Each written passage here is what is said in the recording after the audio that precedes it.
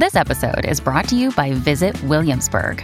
In Williamsburg, Virginia, there's never too much of a good thing. Whether you're a foodie, a golfer, a history buff, a shopaholic, an outdoor enthusiast, or a thrill seeker, you'll find what you came for here and more.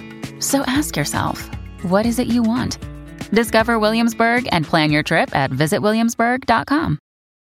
When you need mealtime inspiration, it's worth shopping Kroger, where you'll find over 30,000 mouth-watering choices that excite your inner foodie. And no matter what tasty choice you make, you'll enjoy our everyday low prices, plus extra ways to save, like digital coupons worth over $600 each week. You can also save up to $1 off per gallon at the pump with fuel points. More savings and more inspiring flavors make shopping Kroger worth it every time. Kroger, fresh for everyone. Fuel restrictions apply. Another day is here, and you're ready for it. What to wear? Check. Breakfast, lunch, and dinner? Check. Planning for what's next and how to save for it? That's where Bank of America can help. For your financial to-dos, Bank of America has experts ready to help get you closer to your goals. Get started at one of our local financial centers or 24/7 in our mobile banking app. Find a location near you at bankofamerica.com/talktous. What would you like the power to do? Mobile banking requires downloading the app and is only available for select devices. Message and data rates may apply. Bank of America N.A., member FDIC. Welcome to the New Books Network. Hello, everybody, and welcome back to the New Books Network. I'm Jennifer Kayong Lee, your host, and with me here is Ellen Jones, who will be talking about her book Literature in Motion, Translating Multilingualism Across the Americas, published by Columbia University Press in 2022. In Literature in Motion, Ellen Jones centers not just translation, but multilingualism, as both an artistic practice and scholarly lens through which to examine the production and reception of literature across the Americas. Focusing on writers who use mixed language forms such as Spanglish, Portuñol, and Franglish, she shows us how these authors and their translators use multilingualism to disrupt binaries and hierarchies in language, gender, and literary production itself. Thank you so much for joining me, Ellen. Hi, Jennifer. Thank you for having me. Hi. So I was wondering if you could begin by telling us a bit about yourself. Sure. I'm from the UK. I grew up actually, much of my kind of primary school years, I grew up in Tokyo, in Japan. And I think being surrounded by another language and another culture kind of in some way was quite formative in my interest in studying other languages and cultures, although I actually have not been back to Japan for 20 years. My mother is also part Greek and speaks Greek, so I guess that's another, she's a consummate linguist, really, my mother. She speaks many languages, and so growing up around those, I think probably also had something to do with the kind of seed of this book. But I basically, after living in Japan for a while, I grew up mainly in London, and I studied languages and literature at the University of Oxford, and then I did my PhD at Queen Mary University of London, which is really where the research for this book began. And since finishing my PhD, I've lived in Mexico City for about 3.5 years. And at the moment, I work actually mainly as a literary translator from Spanish into English, with a focus on contemporary Latin American fiction. And I'm an editor too at Hispanic Research Journal, which really says, the name says everything that it does. And I teach a bilingual class at the National Autonomous University of Mexico in Mexico City that explores the boundaries between English and Spanish, but also between literary translation and creative writing. So that's really how I spend my days at the moment. That's so cool. So I'll start with our usual big question. What brought you to this project? Well, as I mentioned, so the research for this book really grew out of my PhD thesis. And that thesis kind of began with an interest in bilingual writing, especially Spanish-English bilingual writing, Spanish being the main other language that I know and use. But it also kind of took shape alongside what was then quite a fledgling literary translation practice. So at the same time that I was doing research in university, I was also starting to translate some samples from novels. I started doing some formal literary translation training with the British Centre for Literary Translation in the UK. And as I was coming to the end of my research, I also did a 6-month mentorship with a wonderful translator called Samantha Schnee, who was then in the UK, is now in the US. And I also worked as an editor for Asymptote, which is an online journal of translation, literature and translation. And in my work for them, I did a number of things. I was editing reviews and essays mainly, but I also edited a couple of special features which came out in a long time ago now, 2015 and 2016, on multilingual writing. And those special features were really important, I think, to this book because they were how I first came across writers like Wilson Bueno and Erin Moore, who I discuss in the book. And they were also a forum for me to publish my own translation of a piece of writing by Susana Chavez Silverman, who is another writer I discuss a lot in the book. So I think where I'm going with this, I guess, is that like all of these things, I was kind of simultaneously thinking about the theory of translation, but also practicing translation, and they were kind of mutually informing kinds of work that I was doing at the same time. And I think that my practicing translation informed an understanding of translation as a kind of as a creative endeavor, I guess, that's kind of analogous to other forms of creative writing. And I think that hopefully comes through in the book that I've written.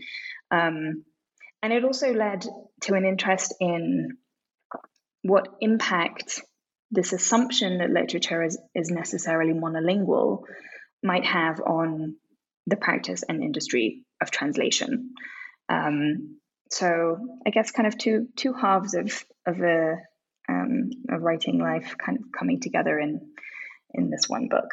Yeah, thank you so much for that. I love that you bring like the theory and the practice together, because I know even in university when I was interested in translation, like I don't know how it is in the UK, but here in the US, like I could take classes either like in the School of the Arts that are taught by translators, and like those are more practice based, versus classes in like a literature program that's taught not by like a translator but like an academic who like I don't know, like studies literature but doesn't actually like translate in the same way. And so I thought it was super cool that in your book you really are able to bring both your experience of actually working as a translator and thinking about not just the theory but like when actual readers read it, like how to, like it just felt very different, and I really love that. So Thank you. So you talked about this a bit in your previous discussion, but there's a common assumption people have that literary multilingualism and translation are separate, or there's some tension between them because multilingual texts exist simultaneously in multiple languages, whereas translation is supposed to be concerned with making a text in one language accessible in another language. So I was wondering if you could tell us a bit about how our ability to understand, like how does that belief limit our ability to understand how multilingualism shapes how literature is produced and read? Right, that's a really good question. Thank you. So yeah, exactly as you said, I guess multilingualism studies within a university context have traditionally focused on like the simultaneous presence of multiple languages in a piece of writing, whereas translation studies really are concerned with the transfer from one language to another, and it's often a kind of unidirectional move. Yeah. And they're often described as opposites in this regard, to the extent that like multilingual writing is often described as being untranslatable. But one of the things that I'm trying to do in this book is to show that that actually multilingual writing is full of translational strategies. It's full of translation, and especially that there's what I think is a kind of aesthetic connection between the two writing practices. So if you think of what's often described as like a foreignizing translation, to use Lawrence Venuti's term. A translation that unsettles and kind of challenges its readers by allowing itself to, I guess, be influenced by the forms of the source language and the source culture. If you think of a foreignizing translation, it's quite defamiliarizing, it's kind of estranging, and actually that's the exact same effect that a lot of multilingual writing has. So there's this kind of natural connection between the way that they look and they feel and they function very similarly. They're both sort of challenging this like assumption that many readers, especially in the English-speaking world, have to like an easy reading experience, challenging that right to be able to access something easily without trying very hard. So in the book, I try to give lots of examples of strategies that are used in multilingual writing that are very similar to strategies used by translators. And those strategies are both on a micro level, like at the level of the word and the sentence, and sometimes they're on a more macro level, like at the level of story or narrative. So just to give listeners an idea of the kind of thing I talk about, if we give an example of a micro strategy, so talking about like a writer that writes in one language mainly, but draws on the syntax or the idioms or the pronunciation of a different language. So basically what happens there is that the reader kind of comes across forms that are strange in the text and has to sort of translate them in their head before they can actually interpret what's going on.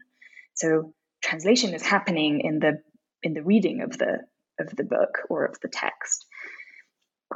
And at a kind of bigger, more macro level, you might have a writer who is kind of anticipating the translation of their own text into a different language. So sort of imagining how it might circulate in different territories, who might read it, what effect their own text would have in a different language. So kind of reflecting in this sort of meta-referential way on the book's own movement outside of wherever it was composed.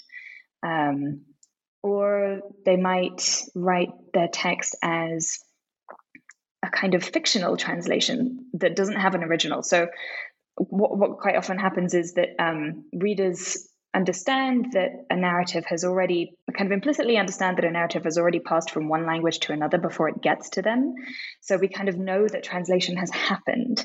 We're reading something that is a translation in the narrative world of the text, even though the kind of original, in inverted commas, never actually existed. So translation is there in multilingual writing on a sentence level and on a bigger level, and that in many ways kind of makes it arbitrary or sometimes kind of unhelpful to hold these two writing practices apart, because they have a lot in common. Yeah. You also discuss in Literature in Motion not just like the texts themselves, as you've been doing so eloquently, but also how contemporary politics have shaped the place and status of multilingualism within the United States. And you really, I think, illustrate it quite beautifully. And you talk about the English-only movement that arose in the 1980s to the U.S. government's search for Arabic translators after 9/11 to even Trump's election and his attitude towards Spanish. So I was wondering if you could give our listeners a kind of brief overview or discussion of how the status of multilingualism has been changing within the United States. Sure. And yeah, I'm glad that you kind of bring up the United States, because it is important to say that even though I'm British, I guess the kind of center of gravity of this book really does hover somewhere over the States, because my two languages are English and Spanish mainly, and because of the history of the use of Spanish in that country. But I also kind of wanted to shift that axis a little bit and to kind of gesture outwards towards like other kinds of language mixing that aren't centered in the US. But you're right, I talk a lot about the history of monolingualism, multilingualism in the US. So to answer your question, I sort of start by talking a little bit about these two organizations called English First and US English that kind of came to prominence in the 80s as advocates for having English as an official language of the US government, kind of at a federal level in the States, because the US doesn't actually have an official language at federal level. And the kind of growing support for these organizations as a result, both of anti-immigrant sentiment, and you, Jennifer, will know about this from the perspective of other groups in the US, but I think a lot of that anti-immigrant sentiment was directed at Spanish-speaking neighbors of the US. So in particular Mexicans, but also people coming from Cuba, from Puerto Rico, and other parts of the continent. But also because of this kind of quite complacent assumption that, well, English is so important at a global level that we don't need to have fluent speakers of other languages here, because other people will make the effort to learn English and take on that burden of language learning, so we don't have to. And I think September 11th, 2001 was a kind of wake-up call, in a sense, that wasn't a particularly sensible attitude to take, that having a dearth of translators is actually not just culturally, but also militarily, diplomatically, a really problematic stance to take. It means that you have to rely on machine translations, which not always super reliable, as we all know. So there was this kind of reevaluation after the events of September 11th, not only of the importance of languages in kind of foreign policy, but also culturally, in the kind of like national cultural intelligence. So there were a number of books that came out trying to kind of reevaluate the importance of multilingualism and of translation to the history of United States literature, and really trying to kind of reevaluate the country as one that has always been multilingual to some extent, and rethinking parts of literary history from that perspective. I think bringing things a little bit more up to date, we know from Donald Trump's presidency that there is this kind of residual retrenchment, or kind of retrenchment when it comes to language politics in the US. There's a residual Anglocentrism in the country. We think of Trump's attitude when he was on the campaign trail. Even he didn't want to buy any Spanish language TV or radio airtime. He criticized other politicians for speaking Spanish to citizens. He took down the Spanish language pages from the White House website when he came into office. And even though he's not in office anymore, English still undoubtedly has this really important role as a global lingua franca, not only in international relations, but also in other kinds of business and development and bureaucracy, and also in the publishing world. Of course, it has this central role in the canon of world literature, which historically has been dominated by English. And I guess that kind of monolingual paradigm, that English monolingual paradigm, is what the writers that I talk about in the book are kind of struggling against, pushing back against. Yeah, I think I love that. And I think like you foreground this very early on in your book, and I really love that you contextualize not just like multilingualism as part of cultural works, but think about kind of the sociopolitical space and like the ways in which multilingualism is thought of, even at like a policy level, a kind of, I don't know, like, and like you said, like a diplomacy or like a militaristic or like nationalist level as well, and how that ends up shaping kind of the works that the ways in which works are being produced and read.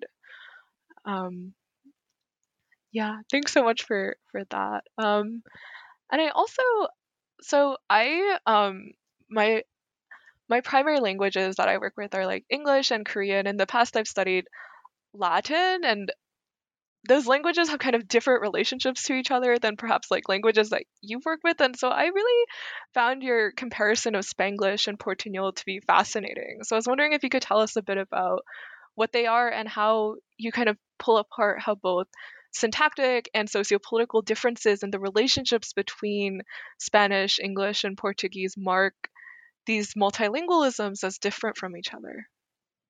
Absolutely. My gosh, I'd love to hear about the ways that Korean and English can be kind of intertwined and mixed. I think that it must just be an entirely different ball game. I mean, really different. Really different. I mean, I'm working mainly with texts that are written in European languages, and I guess the first thing to say is that I use these hybrid terms like Spanglish and Portuñol, which they're very useful. They're kind of widely recognizable. You hear them and you can figure out what they're doing. They're often used by the authors themselves in the promotion of their own books. But of course, they suggest this very like easy fusion of linguistic systems that are supposedly kind of intact and separate. But I want to stress that there's loads of kind of diversity within each of these terms. There's loads of permeability between them. They are not kind of solid identifiable things. They are they manifest very differently basically in writing by different authors. And I guess in the case of Spanglish, which is the language, if you like, that I discuss most thoroughly in the book, I actually find it quite useful to think more about like Spanglishes, because they are so heterogeneous. Obviously in spoken language, but also in written language, which is my interest here. They vary enormously from author to author. So you might have a writer who writes mainly in English and, includes a few quite widely recognized terms outside of the Spanish-speaking world into their English. So, you might have a taco here and a tortilla there, or I don't know, mama or a gracias, things that like don't really need any second language competence to understand. And then on the other hand, you might have this really, really sustained code switching, mixing at a sentence level within the sentence, back and forth between English and Spanish, all the way through a like full length prose text. Those are really, really different things. That second one is much, much more linguistically demanding on a reader. But I guess no matter how much mixing is going on, all the writers of Spanglish that I talk about in this book are writing in a really long tradition of using Spanish to resist English's status as like the language of value in the US and globally as well. They register the presence of Spanish in their writing in different ways to different extents. And there's a long history of that. So we can think of, for instance, a Chicana writer like Gloria Anzaldúa, who many listeners will be familiar with, particularly her bilingual book, Borderlands, La Frontera, The New Mestiza, which used Spanish as a way of kind of validating the experiences of Chicanas in response to various kind of exclusions that they experienced in the US, to talk about themes of identity and of marginalization, and to kind of push back against the dominant Anglo-American culture. And that book of Anzaldúa's really was key in consolidating like the academic study of the US border region and of this language mixing. So there's that tradition, and the writers I talk about here are certainly kind of conscious of the importance of that that work and other works by Chicana writers. But then lots of other immigrant writers also experiment with mixing English and Spanish in their writing. There are Dominican American writers like Julia Alvarez or Junot Diaz, who I talk about in the book, but also Cuban Americans, Puerto Ricans. Spanglish has kind of long been used as a way of resisting marginalization and resisting mainstream Anglophone culture. And I guess the longevity of this tradition really has meant that, to some degree, it's become kind of convention for any Latinx writer to use Spanish to a certain degree. And that has meant that they've kind of opened themselves up to accusations of like turning their writing into sort of cultural tour guides. So if you mainly write in English and you use Spanish to some degree, but that Spanish is kind of cushioned to in certain ways to make it like easily digestible by people who don't really speak Spanish. Often it's not as important like the meaning of the Spanish words that they use, but more as a kind of way of signaling their identity, their Latinidad, if you like. And I guess what's really interesting about the writers, the kind of Spanglish writers I talk about in this book, is that they're not only pushing back against that tradition, but they're also engaging with this kind of expectation that their work will be marketed as to non-Latinx readers as a kind of commodity. So they're sort of commenting in these quite complex ways on their own marginality by recognizing that there's this history of using Spanish in writing in the US and kind of subverting it to their own ends. But you asked me about Portuñol as well, but I'm interrupting you now. Oh no, go on. Yeah, I think it's I'm hoping you could really address the comparison, between the two as well. I talked a lot about Spanglish because it really does it takes up a kind of big part of the book, but there's this Portuñol as well, which is a sort of mixture of Portuguese and Spanish. And it's, fewer people will have heard of this term. It's definitely not as commonly used either in like literary circles or outside literary circles. It's not as widely studied or documented as Spanglish. But I talk about it in the context of a book called Mar Paraguayo by Brazilian writer Wilson Bueno. And I guess just to give like a little bit of context about Portuñol, Brazil is the majority of Brazilians are monolingual in Portuguese, the colonial language there. And Brazil has this kind of vision of itself as a like linguistically homogenous country. But there are many, many dozens of surviving indigenous languages. And Guarani is one of those languages, is one of the most widely spoken ones. And in the border regions, particularly with Paraguay, where Guarani is very widely spoken, nearly 90% of the population there speak Guarani as well as Spanish, which is the de facto language of like governments and kind of at federal level. There is a tradition of this language mixing happening, much like we've seen with Spanglish. But the two kind of mixes are really very different. So, as I've said, historically, a lot of Spanglish literature has subordinated Spanish to English. So kind of assuming that readers are more comfortable and familiar with English. English is more dominant, not just in terms of like the amount it's used, but also like the way that it's used. Whereas if you look at writing in Portuñol, including this book, Mar Paraguayo, that's not the case with Spanish and Portuguese. You don't have one that's necessarily subordinated to the other a lot. So in Brazil, Portuguese is definitely the more widely spoken language, but it doesn't have the same prestige internationally as English does, right? So the kind of power dynamics at play in Portuñol are really different to the power dynamics at play in Spanglish, right? Where Yeah. whether you're talking about like the Puerto Rico or the border with the US and Mexico, like the kind of hierarchy between the languages is not the same. And also, while with Spanish and English, you have two languages that are they're mutually unintelligible, right? They are, one of them has Romantic roots, one of them has Germanic roots. If you speak one, you can't necessarily understand the other. But Portuguese and Spanish are very, very cognate. They have really similar syntactics and grammatical structures. They share a lot of vocabulary.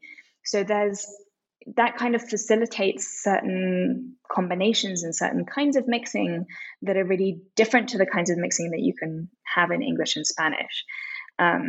So in Portuñol, it's often really difficult to tell which words or which elements belong to each language. There's a lot of parts of the language that are identical, so you can't really pull them apart and say, oh, here's a switch from one language into another, and here's another switch back. That's a little bit easier to do with English and Spanish because they're so different. And I can only imagine how that would be with, say, English and Korean that you know, because not only are they like typologically very different languages, but they also use different writing systems. So you have a really completely different ballgame there. Yeah, it was really fascinating because, like you say, like Korean it's known as being like a language isolate. There are not related languages. So even when I've studied like multilingual ethnic Korean communities who perhaps speak like, I don't know, like a mix of Korean and Russian or like Korean and Japanese, I've never encountered that kind of like language mixing that you describe where like syntactically they're so much more tied together. So it's just really fascinating to read about and to hear about, and it's super cool. I also just want to highlight for listeners, should they have the time and be able to go read your book, that even as someone who like is not familiar with these languages, I think you do a really fantastic job of describing and like making like your writing is very engaging and we can follow along as you describe these differences. Because like, you know, I can't like look at it and like self-explanatorily like know that, but your explanations are just really, I think, elegantly kind of describe that for somebody who like myself is not very familiar with these language mixings that you describe. Thank you. I'm glad to hear that. And also I should say that I talk a bit in the Portuñol book that I write about. That book also has a lot of Guarani in it, and I don't know any Guarani over and above what I've studied in my research for this book. That indigenous language spoken in Paraguay and parts of Brazil is also really important to the way that the author kind of imagines their language use and the way that the protagonist imagines their language use as well. But I'm glad to know that I think this is accessible to people who don't know to Portuguese and Spanish. And I'm absolutely certain that this kind of mixing definitely goes on in other parts of the world, even among as you say, like languages that don't share writing systems or share like cultural histories. I would be fascinated to hear, even in speech, maybe not writing, Russian mixed with Korean or Korean with Japanese. I feel like it's natural that it happens, even if it doesn't kind of quickly make its way into writing and into literature. Yeah, I mean, there's like an endangered language known as Koryomal, which is spoken by ethnic Koreans who were deported to Central Asia by Stalin during World War II. And that's a language where like there's no native orthography because it's kind of a mixture of Korean and Russian. And so like there's really no like writing system that captures all the sounds of it. And like especially these days, like the generation that spoke it is kind of like is being lost, and so the language is being lost. And how interesting. I'm really glad that you foreground like indigeneity and indigenous languages, because I don't know, sometimes in conversations about multilingualism, like I think that especially multilingualism and like translation as practice, it can get lost just because a lot of translation is driven by like who will buy things on like a global market, and like oftentimes like indigenous languages get lost in that conversation. Absolutely.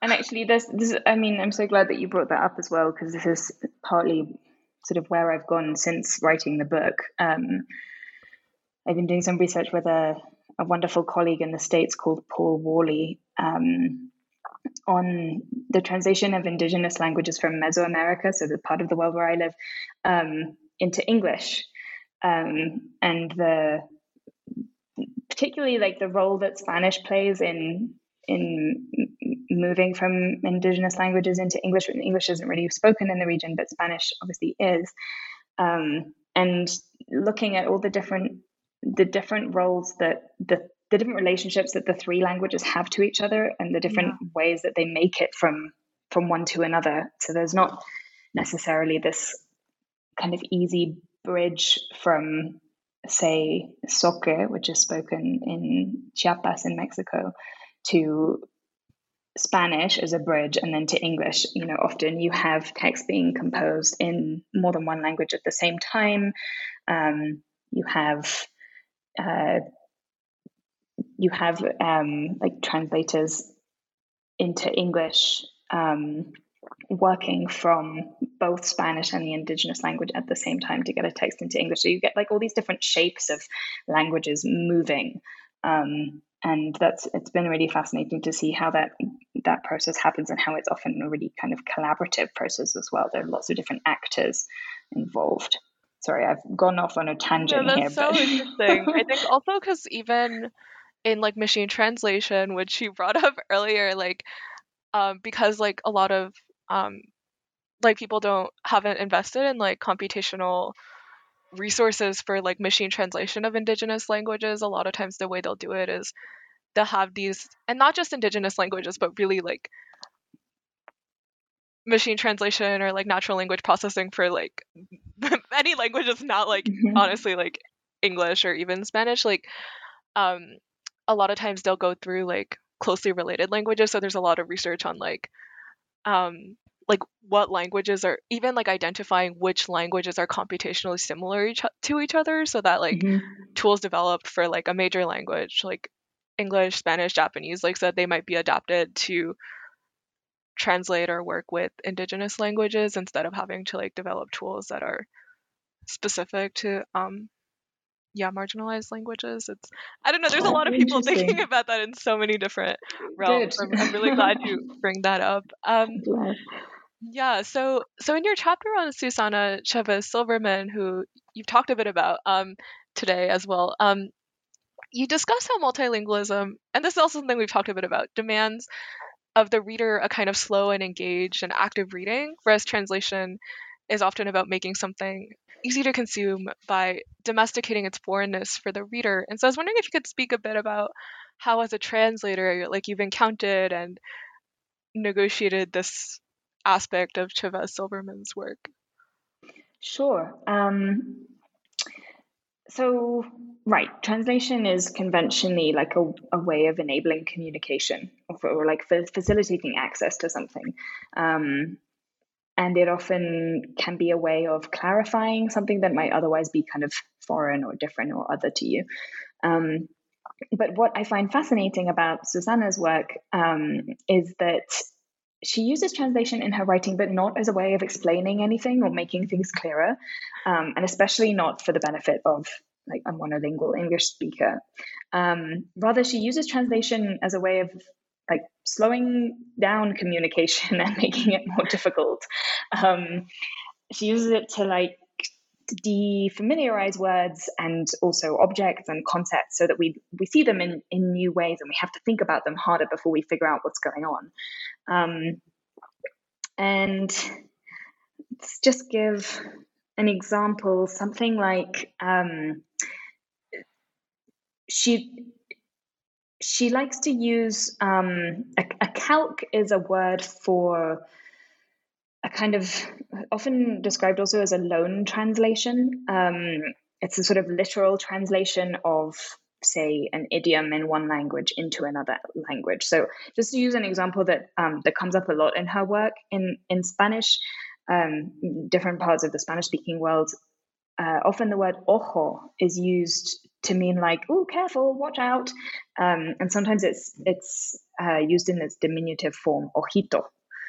And what Susana does is she translates this idiom into English. So she will write in a text, little I, ojito. But what she means by that is like, watch out, be careful here. And by translating this idiom into English, she kind of forces readers, no matter what their language competence is, to like slow down and pay attention and be like, okay, what's going on here? You can't just consume the text without like engaging properly with it. And I think that's really interesting because it's basically this sort of quite playful transgression of like a convention in translation practice. So usually as translators, when we come across an idiom or like a figurative expression in our source language, we don't just translate it literally. We try and find an expression in the target language that expresses the same idea or a similar idea, right? And Susana says, no, I'm not interested in doing that. I like literal translations. And she shows us how kind of interesting and expressive and sometimes sort of thought-provoking they can be as well. And I can just take a different example of her kind of transgressing these like translation conventions.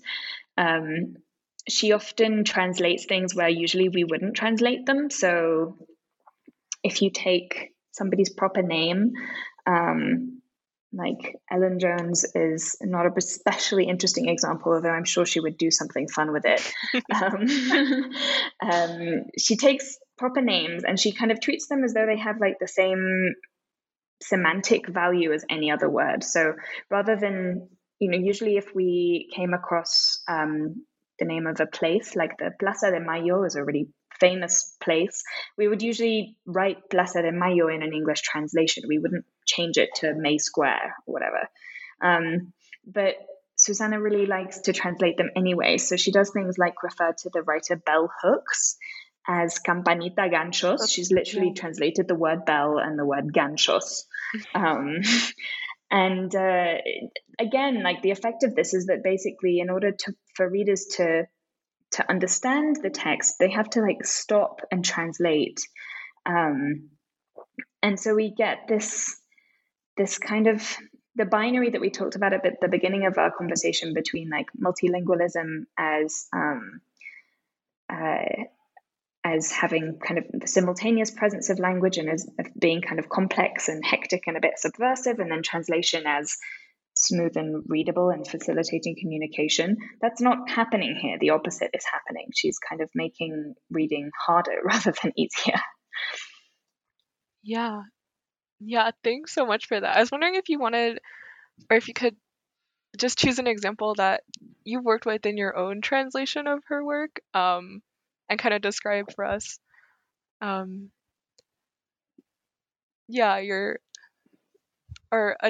Absolutely. you decided to deal with it or work with it. Absolutely. I mean, it was tough. It was great fun, but it was tough. So I have Susana really to thank for being open enough to allow me to try and give translation a go with her work, and really to experiment freely, even though neither of us were sure how the translation would turn out.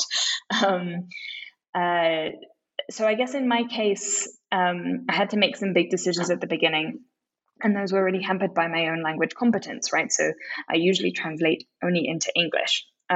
So I decided that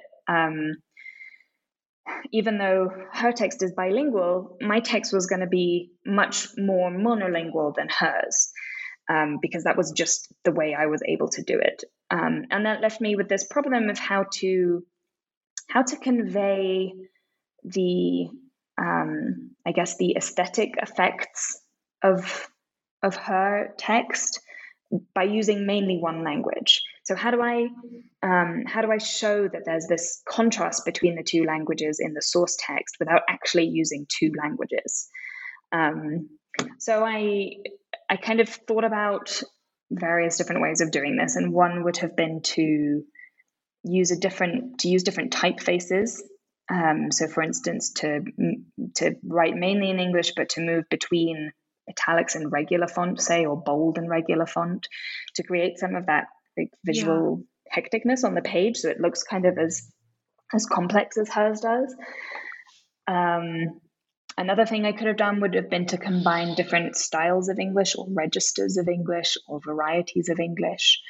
In the end, I actually ended up using really a combination of strategies. So I left some Spanish in my translation, and I thought really hard about which bits of Spanish to leave, so that this would be a kind of opening up to new readers, but a strategic opening up, one that didn't make things entirely easy for the piece's new readers. I wanted it to still be difficult because I felt like that was important, to be true to the text itself.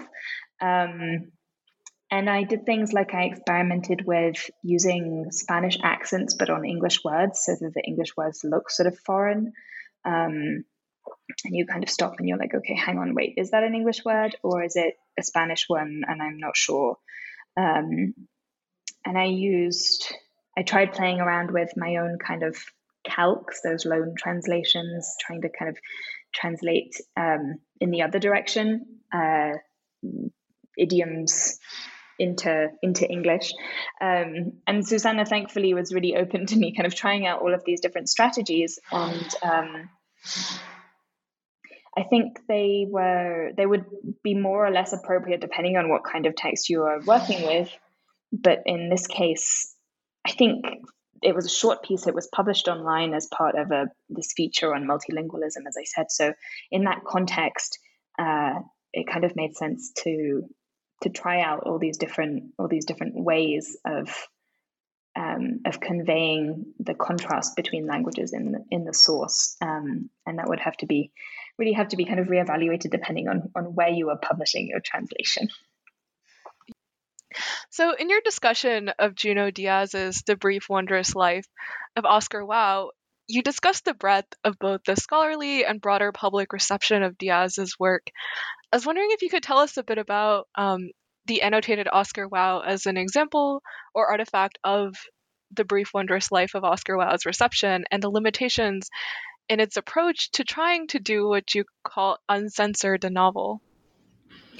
Right. So this is a really interesting artifact, as you put it. It's the annotated Oscar Wilde it's a website that was compiled by a reader of Díaz's novel, and evidently a reader who doesn't really know any Spanish. And she amassed kind of hundreds of annotated notes to the book.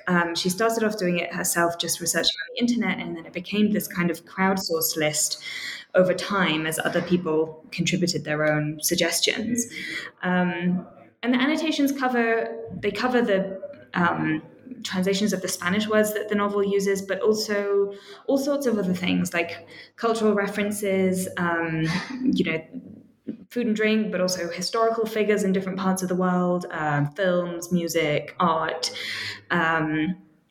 And just to give you an idea of like the kind of reader that the annotations seem to be directed at, one of the very first entries in the list kind of explains, in inverted commas, the Dominican Republic by including a link to the Wikipedia page.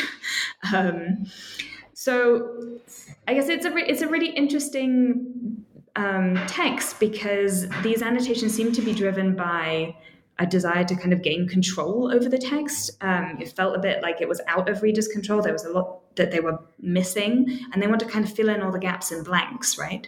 Because there are lots of gaps and blanks in this novel. There are blanks that are produced by its language. So if you don't know Spanish, the words and phrases in Spanish are bits of the story that you might not understand. And it also has this absolutely vast cultural frame of reference. So it spans kind of so-called highbrow things like modernist art or Caribbean literature, and so-called lowbrow things like references to, I don't know, Star Wars or Dune or TV shows. And the annotated Oscar Wilde seems to show how much this kind of frustrates readers and unsettles them. Again, these, lots of readers sort of feel like they have the right to have a full understanding of things that they read. And I think that it's quite helpful to think about this exercise in annotating the book as an attempt to kind of uncensor it. But an attempt that is not particularly, that's never really possible to achieve entirely, because I think that this is a novel that's in part about the difficulties of narrating a period of history during which information was often destroyed systematically, and when victims of the oppressive dictatorship, because the novel is, of course, set kind of in the aftermath of the Trujillo dictatorship in the Dominican Republic. So it's a period of history in which victims of that repressive regime often kept silent as a way of protecting themselves. So all of these blanks and gaps in the novel are there for a reason. And this attempt to sort of uncensor it is in many ways never going to be fully possible, partly because of the content of the novel itself, but partly because a kind of full understanding of any text is really, it's kind of an impossible goal, because we all read things differently. And each of our reading experiences will vary depending on our own language competence, but also our own cultural background. So that's why I sort of try to think about this, this desire, this like compulsion to kind of uncensor the novel as not a particularly helpful one. Yeah, thank you for that. I was wondering also if you could tell us, so you have a really fantastic chapter on Janina Brasky's yo-yo boying, and I was wondering if you could tell us about how this text demonstrates multilingualism as a kind of queer practice. Right. This is a novel, by the Puerto Rican writer Janina Brasky. It was published, I believe, in 1991 originally. And it's divided into three parts. So it has the first and the third part are very short, and they're both written exclusively in Spanish. And then there's this long middle section that moves between English and Spanish very regularly in the middle of sentences, back and forth. So similarly to Susana Chavez Silverman's work, it's quite demanding of its readers in that they really have to have a degree of bilingual competence in order to make their way through that main section. And the publishing of the book as a bilingual text was a way not only of kind of breaking away from that hegemony of English in the US, but also with Puerto Rico's own view of Spanish as like the linchpin of its kind of national and cultural identity. So it's kind of pushing back in two directions at the same time. And the thing that's really important to say about the use of language in this book is that the English in it is quite idiosyncratic in ways that suggest that the characters are not entirely confident in using English, as though they learned English later in life. But this idiosyncratic English is also very expressive, and it shows really like the creative potential of mixing languages and that it can be kind of unexpectedly productive sometimes to be using a language that you're not entirely comfortable with. So characters, they make a lot of kind of mistakes, in inverted commas, but they're often funny. They're sometimes very creative. But what I tried to do in the book is to think about the way that those mistakes are linked to other kinds of social transgression in the novel. So the characters in the book are, they're very kind of fluid in a number of ways. So they speak multiple languages. They kind of the characters move between being writers and translators, and they often also express queer desires or have queer bodies, right? And there's this real kind of emphasis on like the overlapping nature of different kinds of identities among the characters. So I think this really encourages us to think about the way that a person's linguistic identity interacts with queer desires and queer practices. So on the one hand, the language that's used here that moves between English and Spanish, and it uses varieties of English that aren't necessarily confident and fluent. We can think about that language as queer in the sense that it doesn't conform to convention or to expectations. It's kind of transgressive to a certain degree. It's fluid and indeterminate, but also it's like regularly linked in the narrative itself with ideas about impurity and ideas about shame. So just to give you an idea, there are characters who kind of police each other's language. So when each of them makes a mistake, they kind of call each other out on it. But they also police each other's gender and sexual identity in exactly the same way. They're always calling each other out for transgressing kind of conventional ideas about masculinity and femininity. And then there's even this kind of climatic scene in which a character, she performs some poems that she's written in English at a kind of literary salon, and she talks about the performance as a kind of reluctant coming out of the closet. So there's this link between the shame that characters experience at being gender nonconforming or not heterosexual, and the shame that they experience at being a colonial subject in Puerto Rico and speaking, as a result, these two languages, but not necessarily speaking them to the kind of fluent extent that they would like to.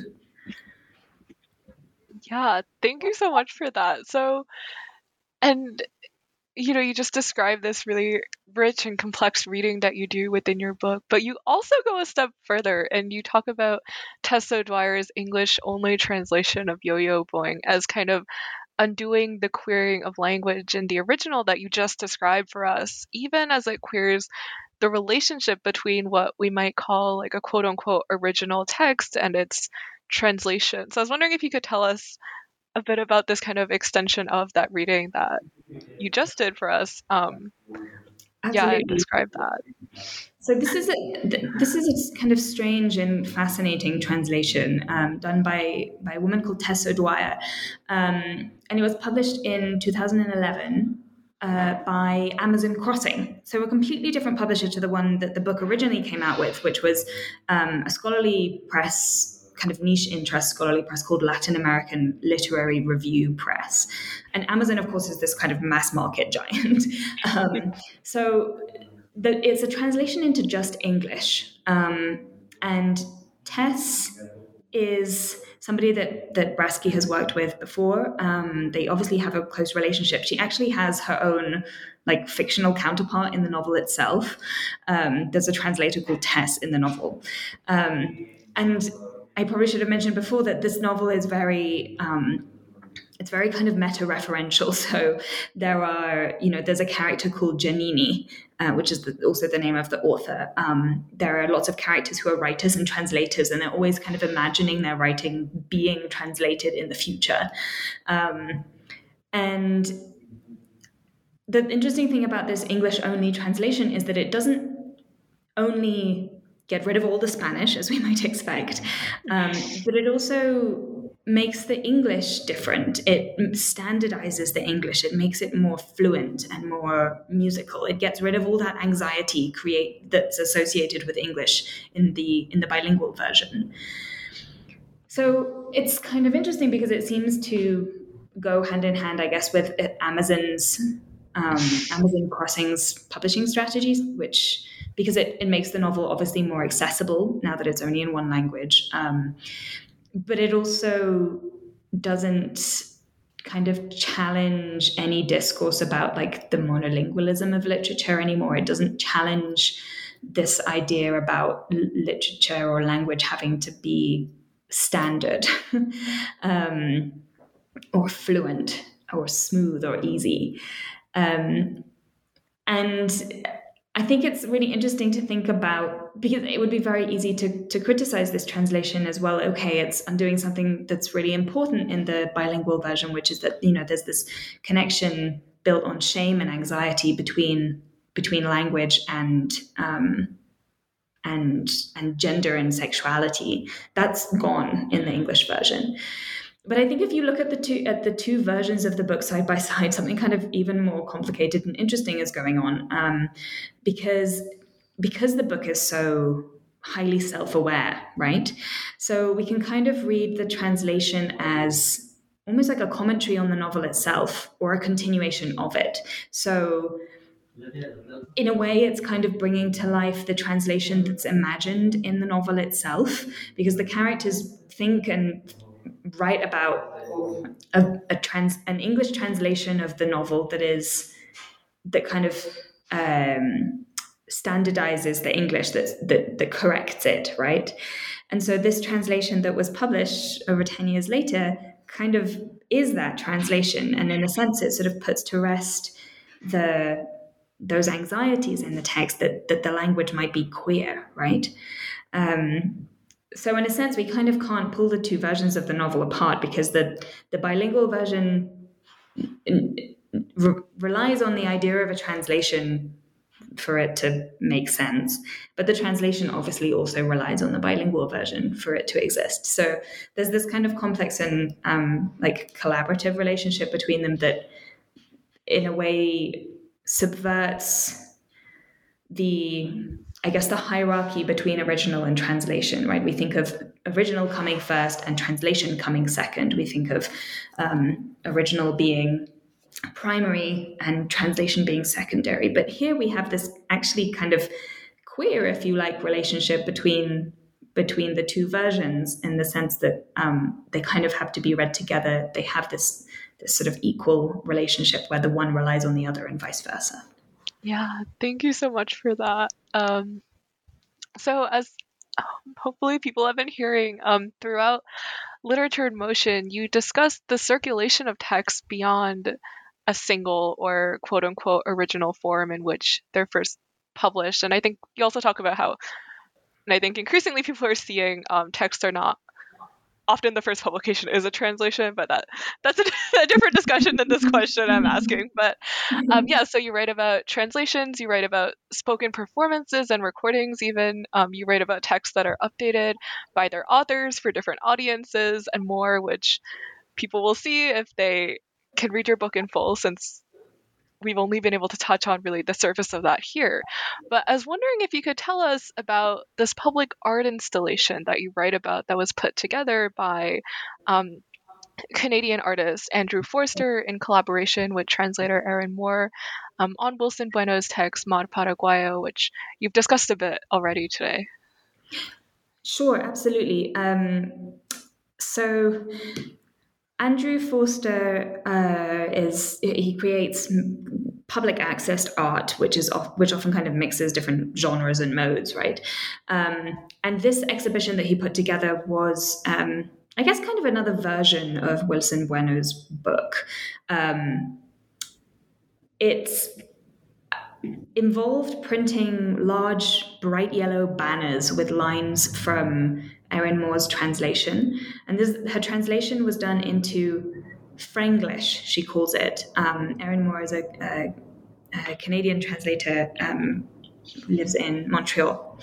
And what Forster did was print these giant banners and wrap them around a university building in Montreal, which is a French and English-speaking a French and English-speaking part of Canada, primarily French, but English there as well. And the banners were printed in what's called a hyperserif font. We've probably all heard of sans serif, which is a font that's like designed to be really easy to read.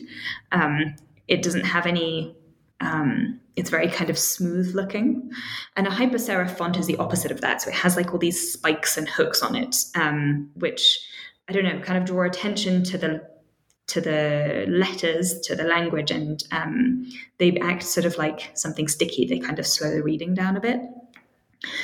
And what the exhibition is kind of complementing in interesting ways both Wilson's Bueno's book and Erin Moore's translation, in that it's kind of calling attention to the visual appearance of language. And one thing that Bueno does in his book is to kind of engage with the concrete poetry movement, and pay real attention to the way that language looks on the page. So he's turning this, Forster is turning, I guess, what is quite a cerebral book in many ways, quite a difficult book in many ways, out towards the public. So it's there, it's in the urban space. It's very bright and loud and kind of hard to ignore. And he titled the exhibition Mer Paraguayen, forgive my French pronunciation, / Paraguayan Sea. So it has this kind of double title in French and English. And interestingly, what Moore and Forster did for the banners was to actually shift slightly the quotations from the text that they chose, so that they involved more English than more French than English. So there's this kind of sense that the book is kind of overspilling into different parts of culture. It's shifting. It's moving from one language into another still. There's this kind of sense of it being, I think Erin Moore said something like, oh, the book just goes on and on. Like, it's impossible to stop. It kind of has this like new life in different genres and in different spaces. And I think that that's a really fascinating continuation of this book in particular. And something that interests me a lot is absolutely kind of rewritings of texts, both by the authors themselves and by other people, and the kind of new journeys that they go on through those rewritings. Yeah, it sounds so fascinating. And I think, especially like reading your book, I found myself thinking a lot more than I normally do. I think about how texts are read in so many different ways and take life in so many different forms of reception, because I think you really highlight throughout your book how many different lives a text can have beyond, when the author first put like a pen to a page the first time. So I guess as we head towards the end, I was wondering, so you have experience not only as a translator and a literary critic, but also, as you've also told us a bit about, as an editor. And you worked on these special features on multilingual writing and translation for the incredible online journal Asymptote, which, as I'm sure many listeners know, publishes international literature in translation. So I was wondering if you could just tell us something about maybe like your favorite part of putting together those two special issues. Anything particularly memorable? Yeah. I think probably my favorite part of doing those actually was like the amount of collaboration it involved, because translating and researching can be very isolating experiences sometimes, and this editing work involved reading and working with a lot of languages that I don't know. So the features, each one involved publishing maybe 8 different pieces that between them had, I don't know, 30 languages.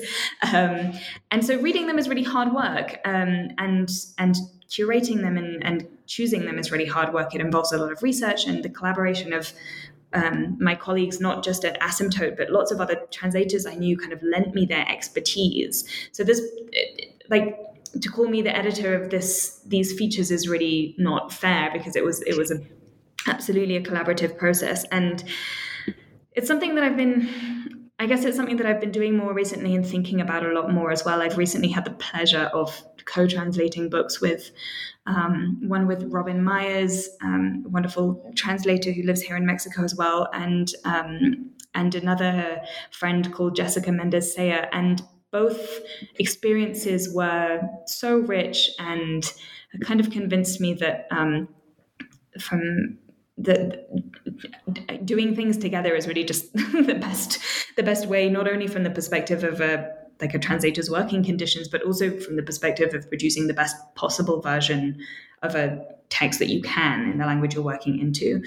And as I mentioned earlier as well, I was recently doing some research with Paul Worley about the translation of Indigenous writing. And one of the things we were thinking about in the article that we wrote was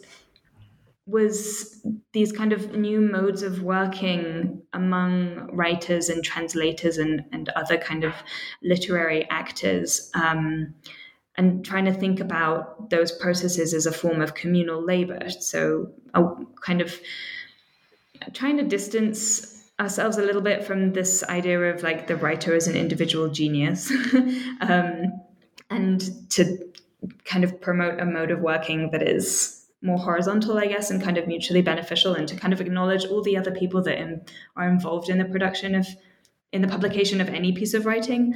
Yeah. So like definitely in the editing of those asymptote features, I was just delighted to have like the support and feedback and input from lots of other people, and I would like to continue working like that. Yeah, thanks so much for that. I think I love that you're able to describe for us kind of communities of working with other people to produce those issues. So we've taken up a lot of your time. So I just have one last question, which is, what are you working on next? I am working on, I have 2 translations coming out early next year. One is of a book called Cubanthropy, which is coming out with 7 Stories Press in the US. It's by a Cuban writer called Ivan de la Nuez, and it's a collection of essays written over the course of about 30 years. And it's got art criticism, music criticism, film criticism. There's a lot of politics in there, and it's just a fascinating look at Cuba over recent decades. And the second translation is a novel by the Mexican writer Margot Glantz, who is a beloved Sor Juana specialist here in Mexico. She's an essayist and a novelist, and the novel I translated is going to come out in the UK. We don't know what it's going to be called in English yet because we haven't quite been able to agree. But it's a wonderful novel that's set during a wake, a funeral, but it's in some ways very essayistic, and it includes meditations on classical music, and the form of the novel itself mimics to a certain degree the form of a set of musical variations. So it's like formally really interesting. And I'm also in the middle of translating an anthology of writing about racism and capitalism in Mexico. That's coming out in the States, edited by Tania Islas and Milena Ang. It's coming out with Amherst University Press. And a kind of fledgling project really is the last thing I'm working on, which is an anthology called... It's not my translation. It's an anthology that I'm editing with my colleague Andrew Adair. And the anthology is going to be called Untranslatable, a Book of Translations. And it's a collection of texts translated from many different languages by many different translators. And the idea is to kind of showcase the creative solutions that translators come up with to particularly thorny translation challenges. So we're hopeful that will see the light in the next few months. Yeah, that's so exciting, and you're working on so much. So I'm excited to see the new work you bring out, and also if readers are interested. You've written not only this book, but also translated a lot as well, so they can go find that as well. Thank you so much for joining me here today. Oh, thank you, Jennifer, for your wonderful questions. It's been a pleasure. Yeah, take care, everyone. Bye-bye.